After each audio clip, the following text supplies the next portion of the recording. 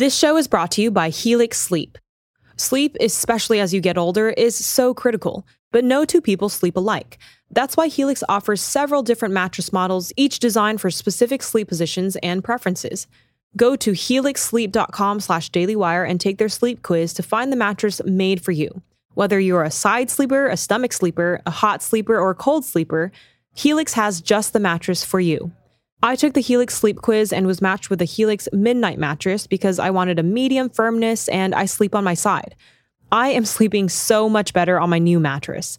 Don't want to take my word for it? Well, Helix has been awarded the #1 mattress picked by GQ and Wired magazine. It's even recommended by multiple leading chiropractors and doctors of sleep medicine as a go-to solution for improving your sleep. Take the quiz and order the perfect mattress right to your door, shipped for free. It's so quick and fun to unbox, and you won't believe how well you'll sleep. All Helix mattresses come with a 100-night trial and a 10 or 15-year warranty. Helix even offers financing options and flexible payment plans. A great night's sleep is never far away. Helix is offering 20% off all mattress orders and a free bedroom bundle for our listeners. Go to helixsleep.com/dailywire and use code HelixPartner20. This is their best offer yet, and it won't last long. That's helixsleep.com/dailywire, code HelixPartner20. Welcome to the show, friends, neighbors, kinsmen. I hope you've had a satisfying Friday so far. We had a little scare this morning, tornado warning in our neck of the woods, another consequence of climate change, no doubt. So we went into the basement, and I was with my wife and kids, and if you think that I had to comfort my terrified children about the tornado, you don't know my children. They were absolutely ecstatic about the entire thing. They apparently seem to think that the tornado would suck us up and bring us to Oz to meet the Munchkins. And I didn't have the heart to tell them that if it hits our house, we ain't going to Oz, to put it mildly. But I was brought back in my mind to the time when I was about their age and we had flooding on our street where we lived. And I couldn't understand why my parents were so distressed about it, because I kept thinking, well, a flood, the flood will come into our house. It'll turn our whole house into a pool. There will be like a water slide down the steps. It's going to be so exciting. And I just couldn't, I didn't understand their lack of enthusiasm. But now I think I get it. All right, well, Pete Buttigieg may or may not have won Iowa. The AP announced yesterday that they can't announce a winner because they don't know. The whole process is so messed up, it's too close to call, and screw it, basically. It's a paraphrase, that was what they said. Either way, the significance of Iowa is less about the delegates and more about the momentum and the media coverage heading into the rest of the primaries, New Hampshire, and so on. So whether Buttigieg won or not, he's been robbed of that benefit, which I think is great. It could not have happened to a more deserving person. Buttigieg is, I think, perhaps the most formidable politician left in the field, simply because he's not a communist, or he's not an out-and-out communist. He's not known as a communist, and he's also not 987 years old. And so those two factors alone, I think, make him the most formidable, but that's not a compliment, really. Certainly not a compliment of his character. Because character-wise, he may well be the worst of the bunch. And I want to show you another example of that. Buttigieg yesterday was given the opportunity to come out at least against infanticide, that is, the killing of fully developed infants outside of the womb. He was given the opportunity to at least say he's against that. And he declined. So you really need to hear this audio, and I'm going to play it for you in just a moment. But first, a word from Policy Genius. The future is unknowable. That's the thing about the future. You never know what's going to happen. And that's why the only thing we can do, you can't be paranoid, as maybe I can sometimes tend to be. There's no need for that. Just be prepared. Be prepared for whatever might happen, and make sure you're protecting yourself and the people that you love the most. The year 2020 shows up a lot in science fiction. A lot of people predicted that by now we'd be teleporting to work or living on Mars and, at least having a hovercraft. I was hoping at least for hovercrafts. I figured at least by now we'd have that, but we don't even have that. A lot of those predictions were wrong. The truth is, we're always going to get the future wrong, which is why we need to get life insurance right now. And that's where Policy Genius can help. Once you apply, the Policy Genius team will handle all the paperwork, all the red tape, so you don't have to worry about that. Sometimes it can be a very daunting task to take on something like life insurance. You're not sure exactly where to go with it. Well, Policy Genius is going to make it easy for you. And not just life insurance, by the way. They've also, home insurance, auto insurance, disability insurance. Again, this is all about getting ready for the future, being ready for the future, whatever might happen, and protecting yourself, protecting your family. And so not just life insurance, but home insurance, auto insurance, all that stuff. And that's why you need Policy Genius. So if your science fiction dreams for 2020 still haven't become science fact, don't get discouraged. Get life insurance instead. It takes just a few minutes to find your price and apply at policygenius.com. Policy Genius will always get the future wrong. Better get life insurance right.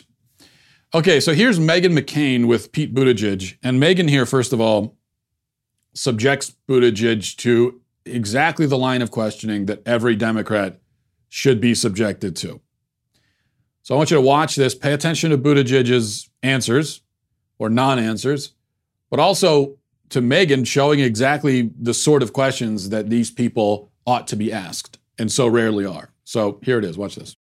If this is a late-term situation, then by definition, it's one where a woman was expecting to carry the pregnancy to term. Then she gets the most perhaps devastating news of her life. We're talking about families that may have picked out a name, maybe assembling a crib, and they learn something excruciating and are faced with this terrible choice. And I don't know what to tell them morally about what they should do. I just know that I trust her, and her decision, medically or morally, isn't going to be any better because the government is commanding her to do it in a certain way. I respect what you're saying because you didn't back down from it. This is going to hurt you in the middle of the country with the Republicans you're trying to win over. People like me, this is a hard line, and quite frankly, that answer is just it's just as radical as I thought it was. I'm sorry. Now, it was no doubt made more difficult by the clapping seals in the audience, but the only additional thing I would have liked to hear Meghan McCain see her do, it really is bear down on a firm hypothetical. So a baby, 8 months gestation, physically healthy, all of its limbs and everything intact, no health problems, should it be legal to kill that person or not? I would love to see the question phrased exactly like that to these people.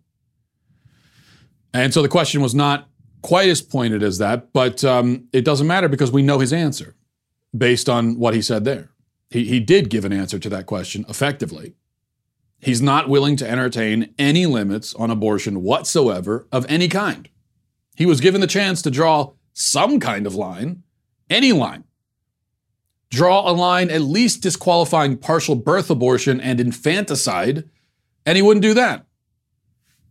Partial birth abortion, which now with infanticide said, oh, well, no one does that. That's not happening. Okay, well, if nobody does it and it's not happening, it should be really easy for you to say it shouldn't happen. It should be if it's a non-existent thing, should be very easy to say I'm against it, right?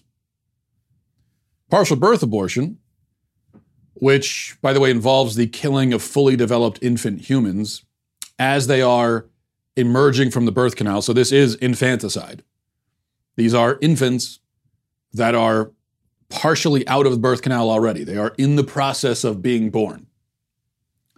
And they're killed with an incision in the back of the skull, and then a tube is inserted into that incision, and their brains are sucked out of their heads while they're still alive.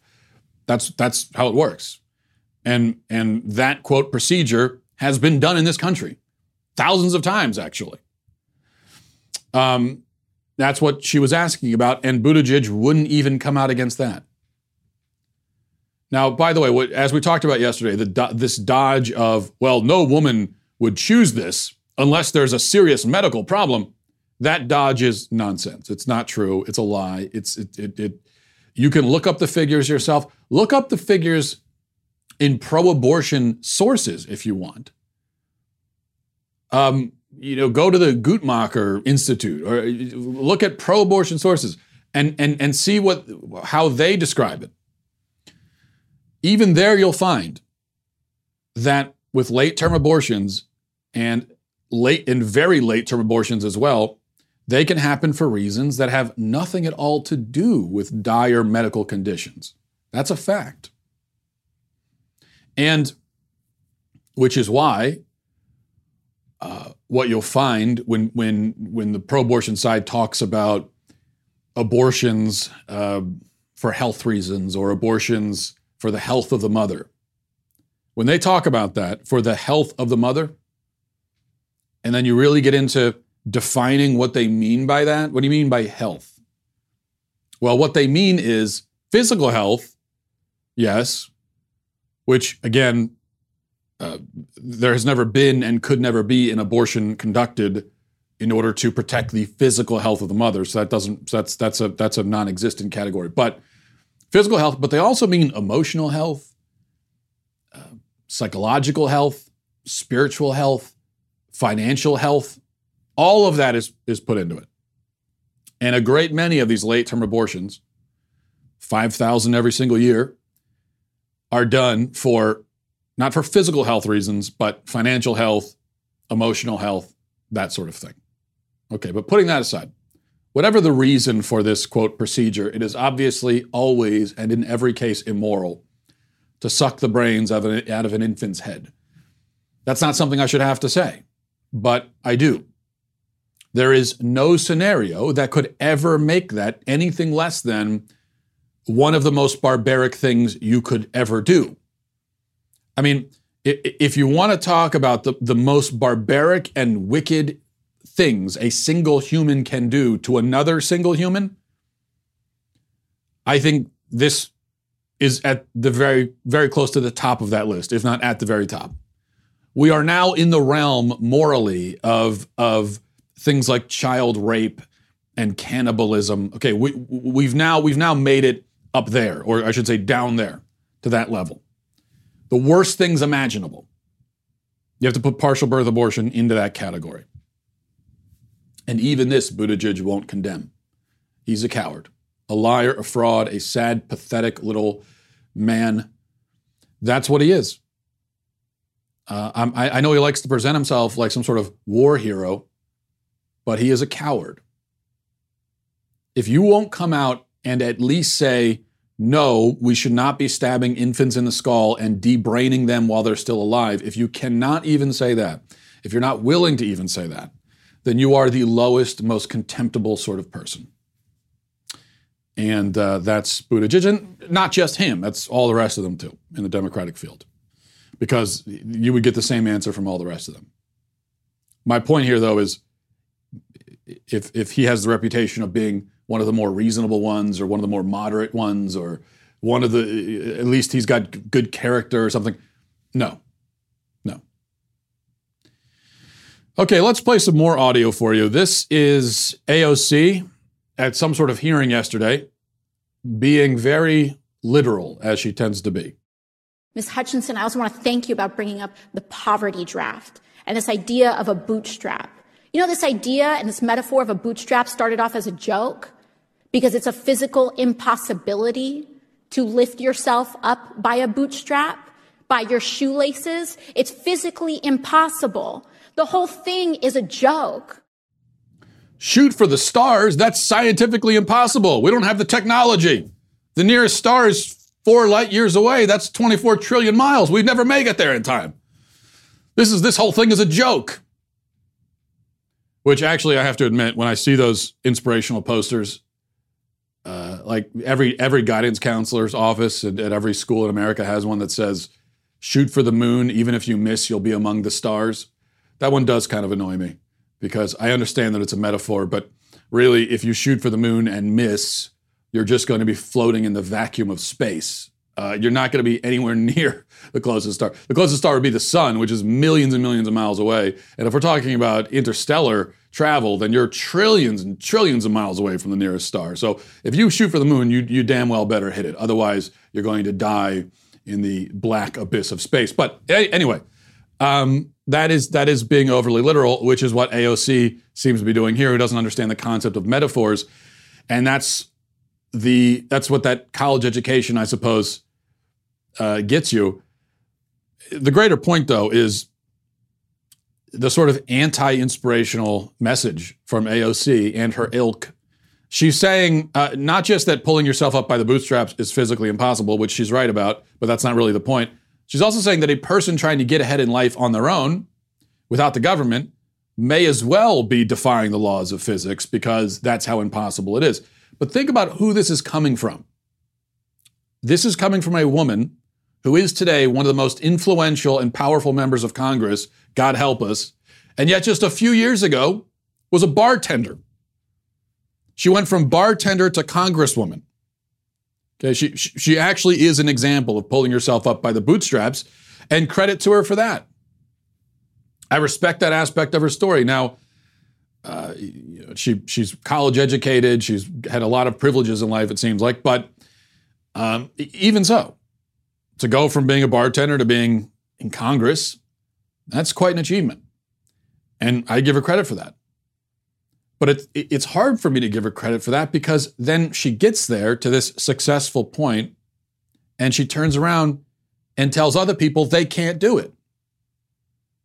And that's what I hate about these socialists, the ones on the national stage, because they're all successful. They've made something of themselves. To their credit, they've used the free market system. They've used our freedoms to their advantage. Fine. Good for them. And yet now they turn around and say to everybody else, you can't do it. It's impossible. Rather than using themselves as an example and saying, no, you can do it. This is very possible to do. Doesn't mean that you're not going to need help. Yes, every successful person has had some kind of help. But we still live in a country where you are uniquely able, where there is the unique ability to go from the very bottom to the very top. It's not true for everybody. We talked about this a couple weeks ago. That we don't want to overplay that hand and act like everybody who's at the bottom could easily go up to the top. It's not easy, number one, and there can be circumstances that make it basically impossible. So that's true.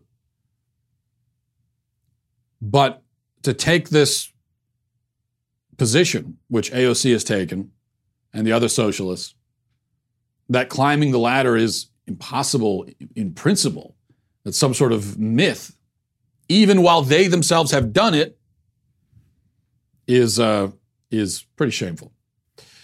Okay, speaking of college educations, David Hogg, you remember him, is in Harvard now. And it's been really quite fascinating to watch this kid get brainwashed in real time. Disturbing, also fascinating. Now, he went into college a liberal, clearly, but we can see the university system taking his mind, his susceptible mind, and molding it and shaping it and deforming it and misshaping it. We could see this happening. So, for example, he tweeted a couple of days ago, this tweet that went kind of viral. It says, "A majority of the people that live in the United States are the descendants of illegal colonizers that committed a mass genocide." Now, this is, of course, exactly the kind of thing that kids learn in college today. And I saw someone on Twitter say that this is exactly what parents worry, that when their kids come home from college, they're going to come home saying stuff like this. This is basically every parent's nightmare, that their kids are going to go to college and come back saying crap like this. And that's what's happened with him. So, but it is what kids learn in college. It's exactly what you expect a Harvard student to start saying in his first year. And so Hogg has fulfilled that stereotype rather beautifully.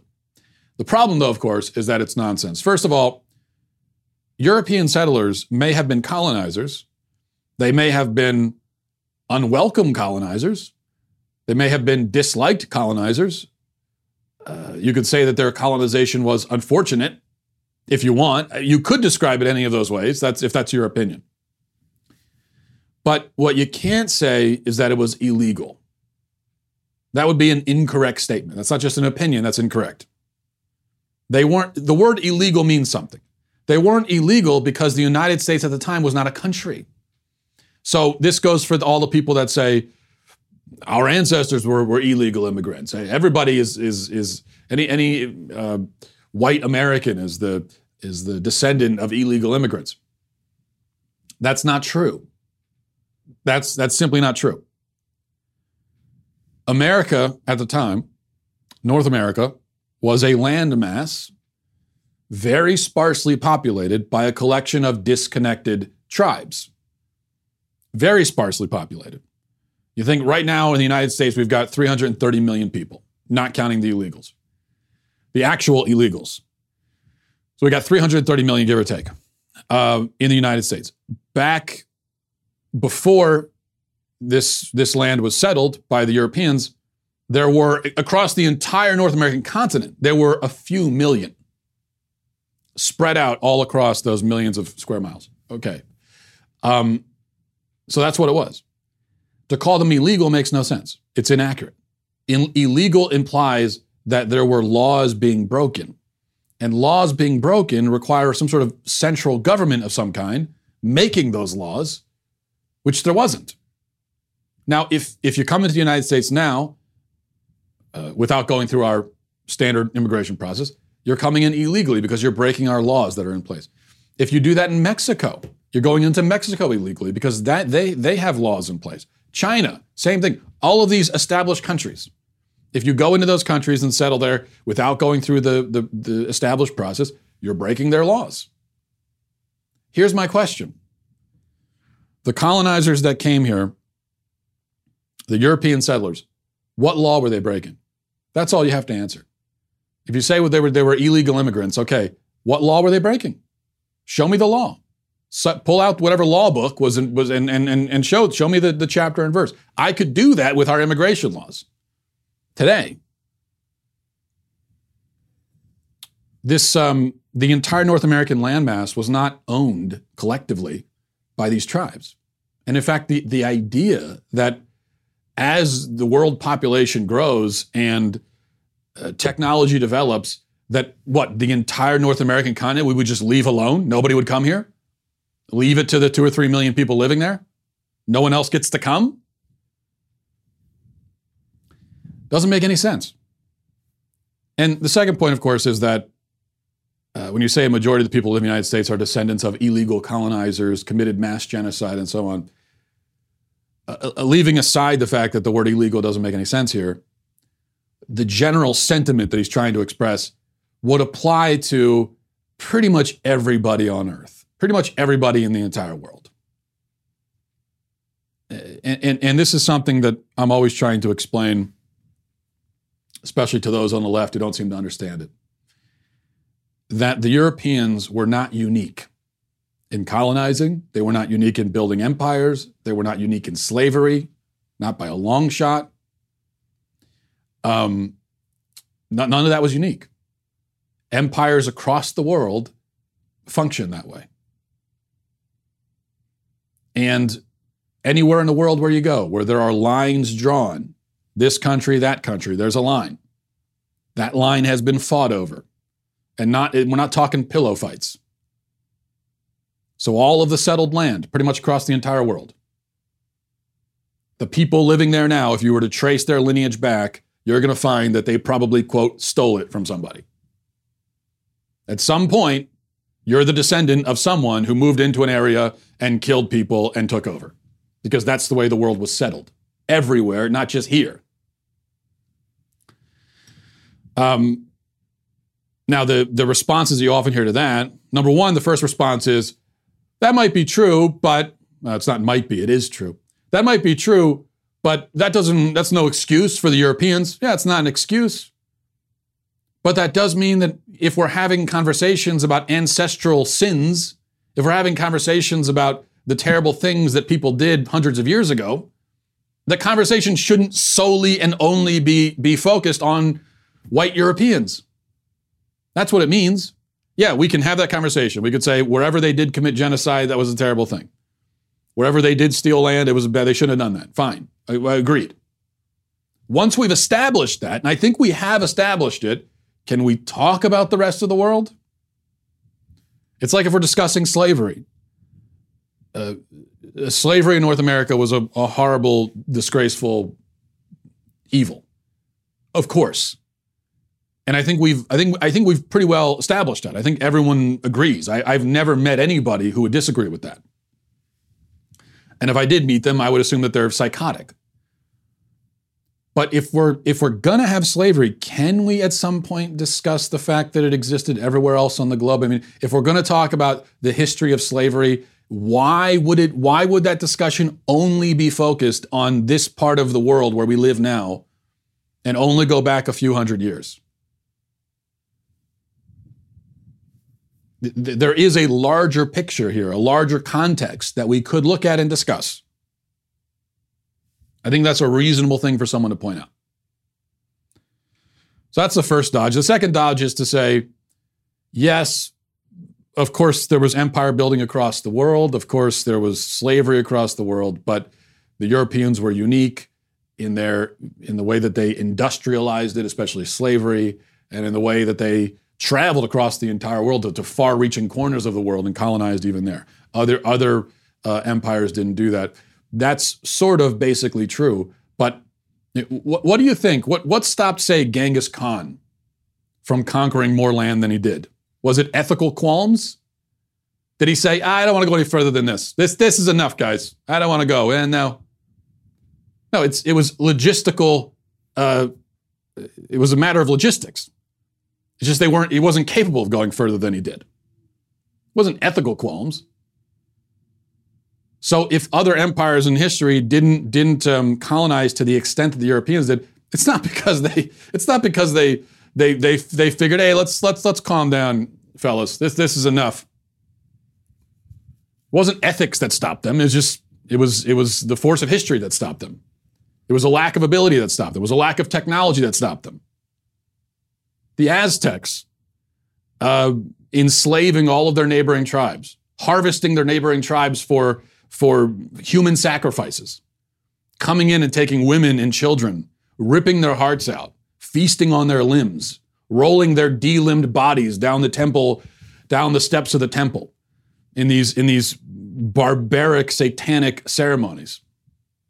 Okay, yes, they did that, but the Aztecs weren't getting in ships and going up and trying to invade Europe or Africa.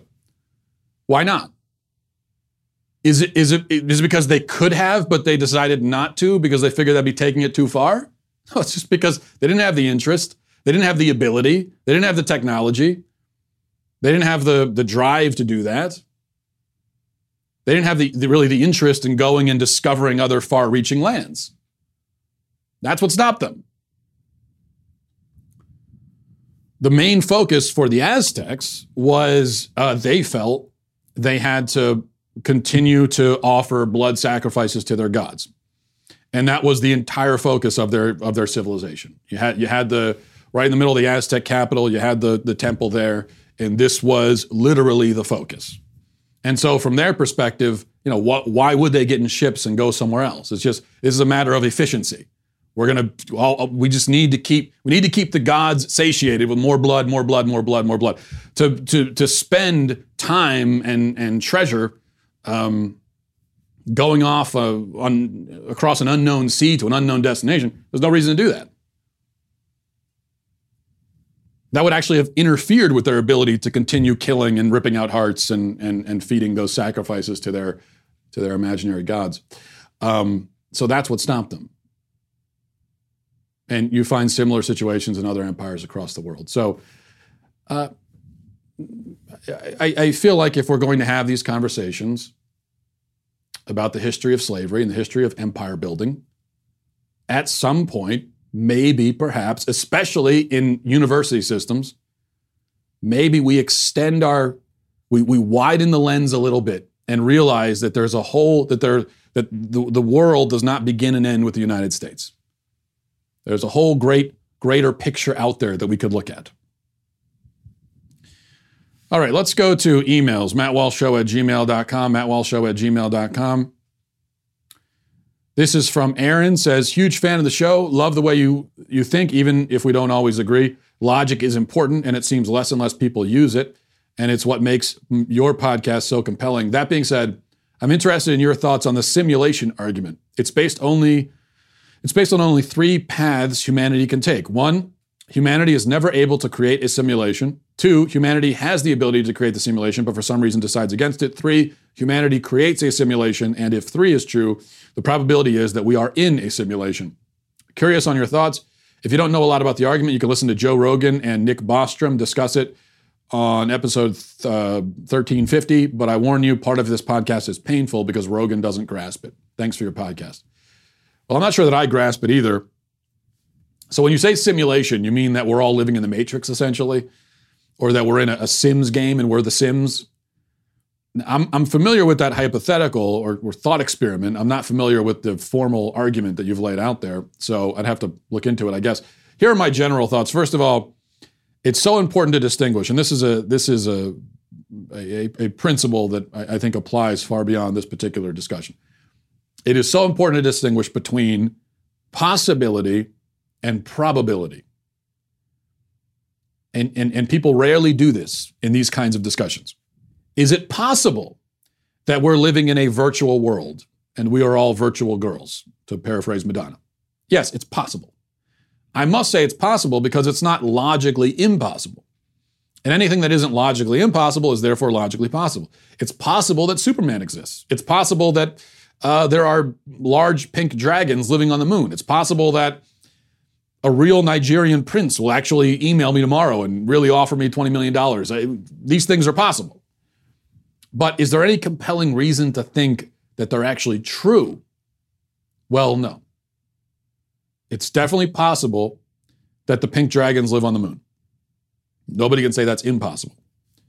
Is there any reason to think they do? No. There's no evidence for it. So this is just a possibility that I've conjured in my imagination.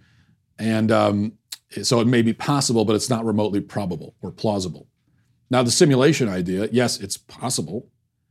No, it's not remotely probable.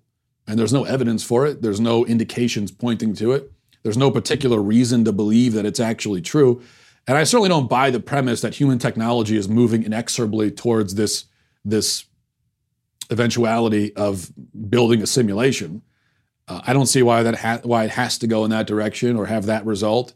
And even if it is, and there is a simulation built, or there will be, I don't see how the simulated beings would be conscious. How could you simulate a person, simulate them, which means that there's no actual person. So how could you simulate a person and then that simulated non-entity begins to experience its own existence in some way? I mean, you could sooner convince me that we're all very lifelike robots. But with a simulation, it means that we're not flesh and blood at all, right? So then how would we be conscious? And if that's possible, then how do we know that video game characters today aren't conscious? Maybe Mario's been conscious this whole time. Who knows? But that makes no sense, really, because simulated beings are not organic. They don't have brains. They don't have bodies. They don't have any of the things that seem to be necessary conditions for consciousness, at least in this world. So that's why I wouldn't be persuaded. Although, I mean, I love the idea, sort of, that maybe I'm Neo. So I kind of am entertained by that, but I can't say that I'm convinced. This is from Sean, says, "Hi, Matt. Somebody yesterday accused you of trying to appease people and appeal to the masses, but I think that's the least accurate possible way to describe you.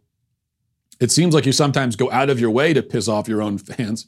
You're basically the least pandering media person I've ever seen. It's almost like you don't want to be liked. I've noticed that when you get on a subject that's turning your listeners against you, you'll then stay on it for days just to prove a point. It's weird, but I respect it. Keep doing you."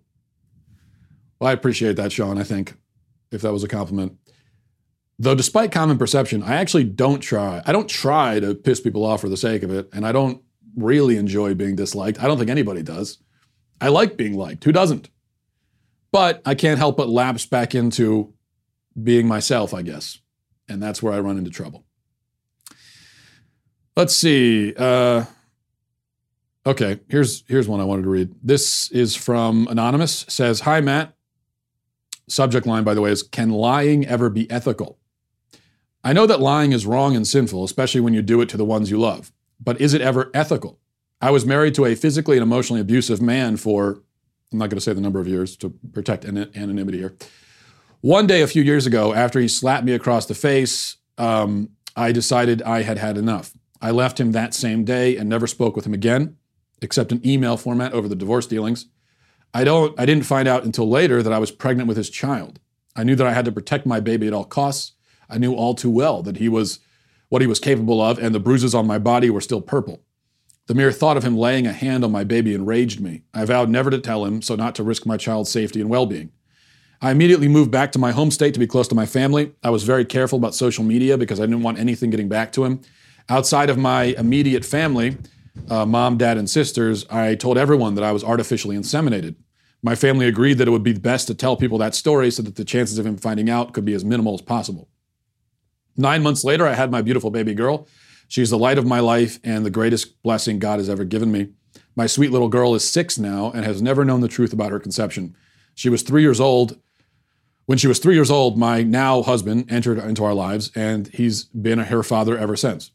My husband is a loving, caring father and husband, and I'm so grateful that my daughter gets to grow up in a normal family. I think I did the right thing in not telling my ex about my daughter, but in doing so, I've lied to everybody. My husband thinks the same thing that everyone else thinks, that I was artificially inseminated. I had to tell him that story when I first met him because I didn't know yet if I could trust him. I also didn't feel like I could tell my daughter the truth. What if she tries to contact him when she's a teen? When I fabricated this whole story, I initially decided to only tell my daughter the truth when she's 18. That way, he won't be able to take her away from me. I know in my heart that I'm doing this to protect my child, but I feel really guilty still, and I find the thought of lying to my daughter almost unbearable. Luckily, she hasn't asked me yet who her real father is, but I know she will someday. Is it wrong to lie even when you're protecting someone? As a mother, I would do anything to protect my baby, lie, cheat, steal if necessary. So why do I feel so damned guilty? Should I have handled this differently? Well, that's quite a situation, as I'm sure you're aware. Now, to answer the question in the subject line, can lying ever be ethical? I would say, yes, it can be. Now, when I read that subject line, I thought that this was going to go in some hypothetical academic sort of direction with the question, and maybe you'd have one of those. The classic hypothetical is, would it be ethical to lie to the Nazis if you're in Nazi Germany and they're knocking on your door and you're hiding Jews in the attic? Would it be ethical to lie to them and tell them that no, you're not? I would say, of course it's ethical. The only other option in that case would be to tell the truth, to save your own skin out of cowardice, thus sending those people to their horrifying, painful deaths. Clearly, to me, that's not the ethical choice. But just because lying can be ethical doesn't mean that every example of lying ostensibly to protect somebody actually is ethical. And I have to say that, to me, from my limited perspective as somebody who doesn't know anything about you other than what I just read, I would say that your case would definitely seem not to be an example of ethical lying. I would say that this is very unethical lying. Now, leaving someone who's a danger to you, that of course makes sense. He has no right to treat you the way that he did. You had to leave to save yourself from who knows what he might have done next. So I get that. I think anybody gets that. Nobody would have any qualms with that. And if they did, who cares? Because you had to do what was right for you, for your safety. And it may even be perfectly ethical to try and keep him from having any kind of extended contact or relationship with your daughter. If you have good reason to think that he's a danger to her, then yes, that would be ethical too. But do you have the right to keep him from knowing the very fact that he has a daughter? No. I would say no, because that's his daughter, like it or not. Even if he's a scumbag, that's still his daughter, and I think he has a right, at a minimum, to know that she exists. He did help to conceive her, after all. If he's a dangerous man, if he's an abuser, which he sounds like, then it doesn't mean he has any right to be involved in raising her. But he does have a right to know, at least. And putting that aside, your daughter definitely has a right to know that she has a father and who he is, that she wasn't conceived in a petri dish. Yeah, you're right. At this age, she probably isn't wondering about that or doesn't understand anyway. But eventually, she's going to want to know, and I think she has a right to know. And your current husband even has a right to know the truth. So from my vantage point, I would say that the ethics of lying really depend on whether the person you're lying to has a right to know the truth. about, are you keeping a truth from someone that they have a right to? Now, the point with the Nazi example is that the Nazi has no right to know whether you're hiding a Jewish family in the attic or not. They have no right to that information. And there could be less extreme examples where somebody is demanding information, they have no right to it, and maybe you feel like the only way to keep that information they have no right to in the first place from them is to tell an untruth. And I would say in that case, it's perfectly ethical because they have no right to it, right? But in this case, there's information here, there's a truth that people in your life have a right to. You don't own that truth. Your daughter has a right to know who her father is. Her father has a right to know that he has a daughter and who she is. Your current husband has a right to know, I think, as well. And I think you know all this, which is why your conscience is eating at you, and that's why you're emailing in the first place. Don't take this as any kind of harsh judgment. I understand I understand why you did what you did. You were seemingly in an impossible situation. You made a choice. You decided to tell a lie, and this is the classic thing that everyone learns to some extent in their life at some point. You tell a big lie, and eventually you got to follow that up with more lies, and more lies. There's no such thing as telling one big lie. It never happens because you're going to have to support that lie with other lies, and eventually you've weaved this web of deception where you're looking back at it and you realize there's no way to justify this. This is obviously wrong, and I would say the same in your case. Now, as far as what to do from here and how to go about revealing the truth, because I don't think that you just run into the living room at the drop of a hat and say, let me tell everybody. I don't think that's the way to handle it. I think you have to be thoughtful and considered and careful about how you reveal the truth, which I do think you should reveal. But how to go about that, what I would really recommend first and foremost is that you seek the counsel of not people in your immediate family. Not that their counsel is irrelevant, although I think they counseled you wrong 6 years ago. But of course, you continue talking to them and relying on them. But I think you need to seek the counsel of somebody who doesn't know you as well as they do, isn't so emotionally tied to you, but also knows you a lot better than I do because I don't know you at all. So, I don't know if you go to a church, if there's a pastor you could talk to, I would seek the counsel of someone who knows you and who you can sit down with face to face, but isn't so emotionally invested in it, and talk to them about how should you know that you're in the wrong here. It sounds to me like you're in the wrong. Where do you go from here? How do you get yourself out of this? And so I would talk to somebody about that.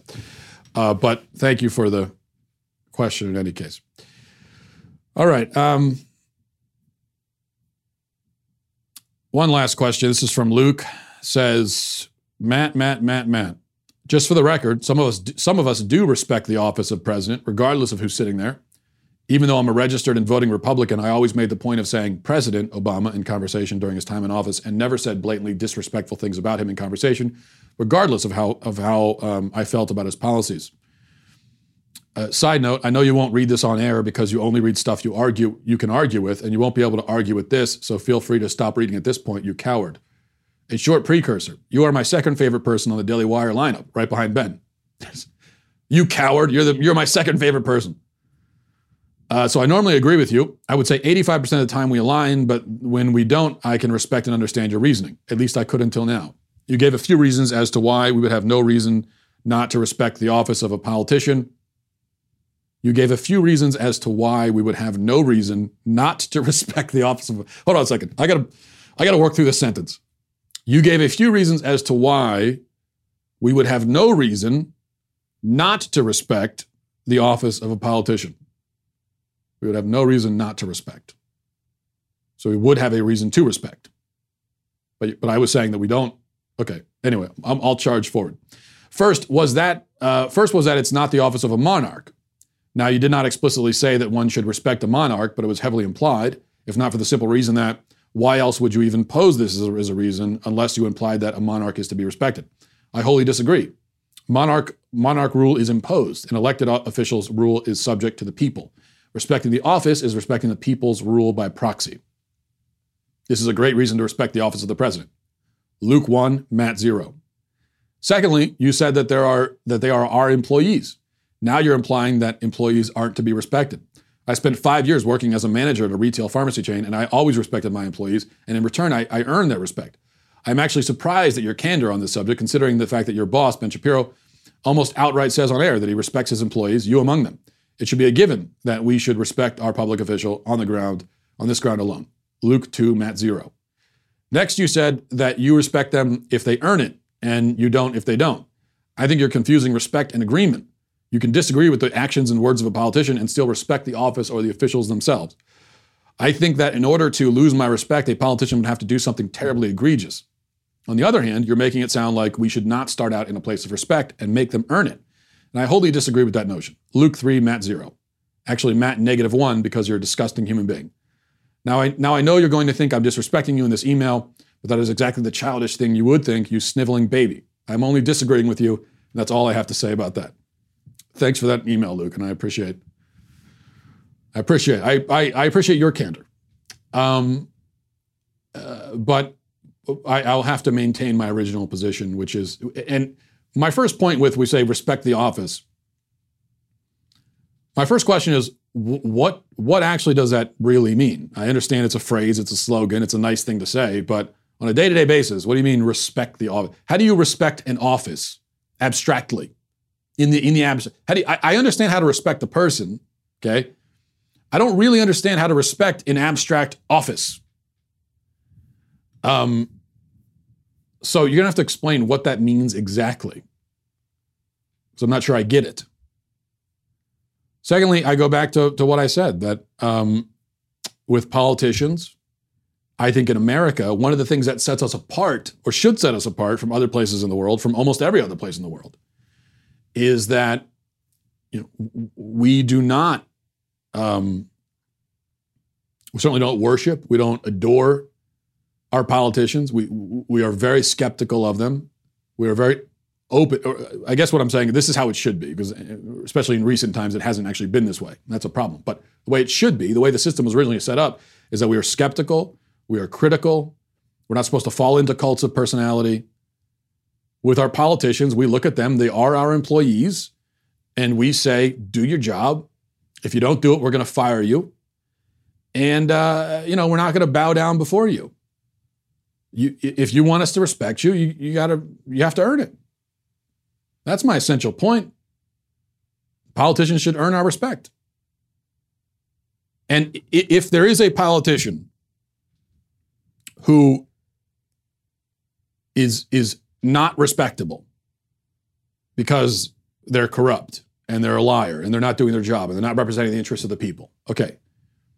Even if it's not the president, let's say it's a congressman, and there are plenty of congressmen out there like this, and congresswomen. So if this were, let's say, a contemptible human being and a liar and a phony and a fraud and an opportunist, I have no respect for them, but I respect their office. How do you even delineate that in your mind? And what does that mean in practice? I just don't think it means anything. I think it's a very simple concept. Earn my respect. Do I go in immediately not respecting politicians? No, I'm sort of neutral. I have no feelings about them. Show me. Show me what you can do. Prove it. That's my approach. This is why I've so often said we shouldn't be fans of politicians, any politician. We could be supporters, but our support should be very conditional and very tentative. In sports, we don't like fair weather fans. I get that, but with politics, we shouldn't be fans at all, but we should be fair weather supporters. As in, I'm supporting you now because I to some extent, I believe that you have the character for the job, that you have the integrity for the job. I support your policies, and so I support you. But if it's revealed that you have bad character, and if you don't follow through on your promises in terms of policies, then that's gone. I don't support you anymore. Why would I? What am I supporting? I never supported you because I love your smile. I supported you for what you were going to bring to the table. If you don't bring that to the table like you promised, then I'm going to kick you out of the dinner party. That's the way it should go. So unfortunately, Luke, I still think you lose this conversation. But thanks again for the email. And I guess we'll leave it there for the weekend. Have a great weekend, everybody. And I remind you again that my book, Church of Cowards, has gone on sale. Pre-sale comes out February 25th. But please go on Amazon and pre-order. Pre-order one for yourself and your friends, for your whole church. You know, I won't stop you from doing that. And look out for that on February 25th. All right, that's it. Godspeed. If you enjoyed this episode, don't forget to subscribe. And if you want to help spread the word, please give us a 5-star review and tell your friends to subscribe as well. We're available on Apple Podcasts, Spotify, wherever you listen to podcasts. Also, be sure to check out the other Daily Wire podcasts, including The Ben Shapiro Show, Michael Knowles Show, and The Andrew Klavan Show. Thanks for listening. The Matt Walsh Show is produced by Sean Hampton, executive producer Jeremy Boring, senior producer Jonathan Hay, supervising producer Mathis Glover, supervising producer Robert Sterling, technical producer Austin Stevens, editor Donovan Fowler, audio mixer Robin Fenderson. The Matt Walsh Show is a Daily Wire production, copyright Daily Wire 2020. If you prefer facts over feelings, aren't offended by the brutal truth, and you can still laugh at the insanity filling our national news cycle, well, tune in to The Ben Shapiro Show. We'll get a whole lot of that and much more. See you there.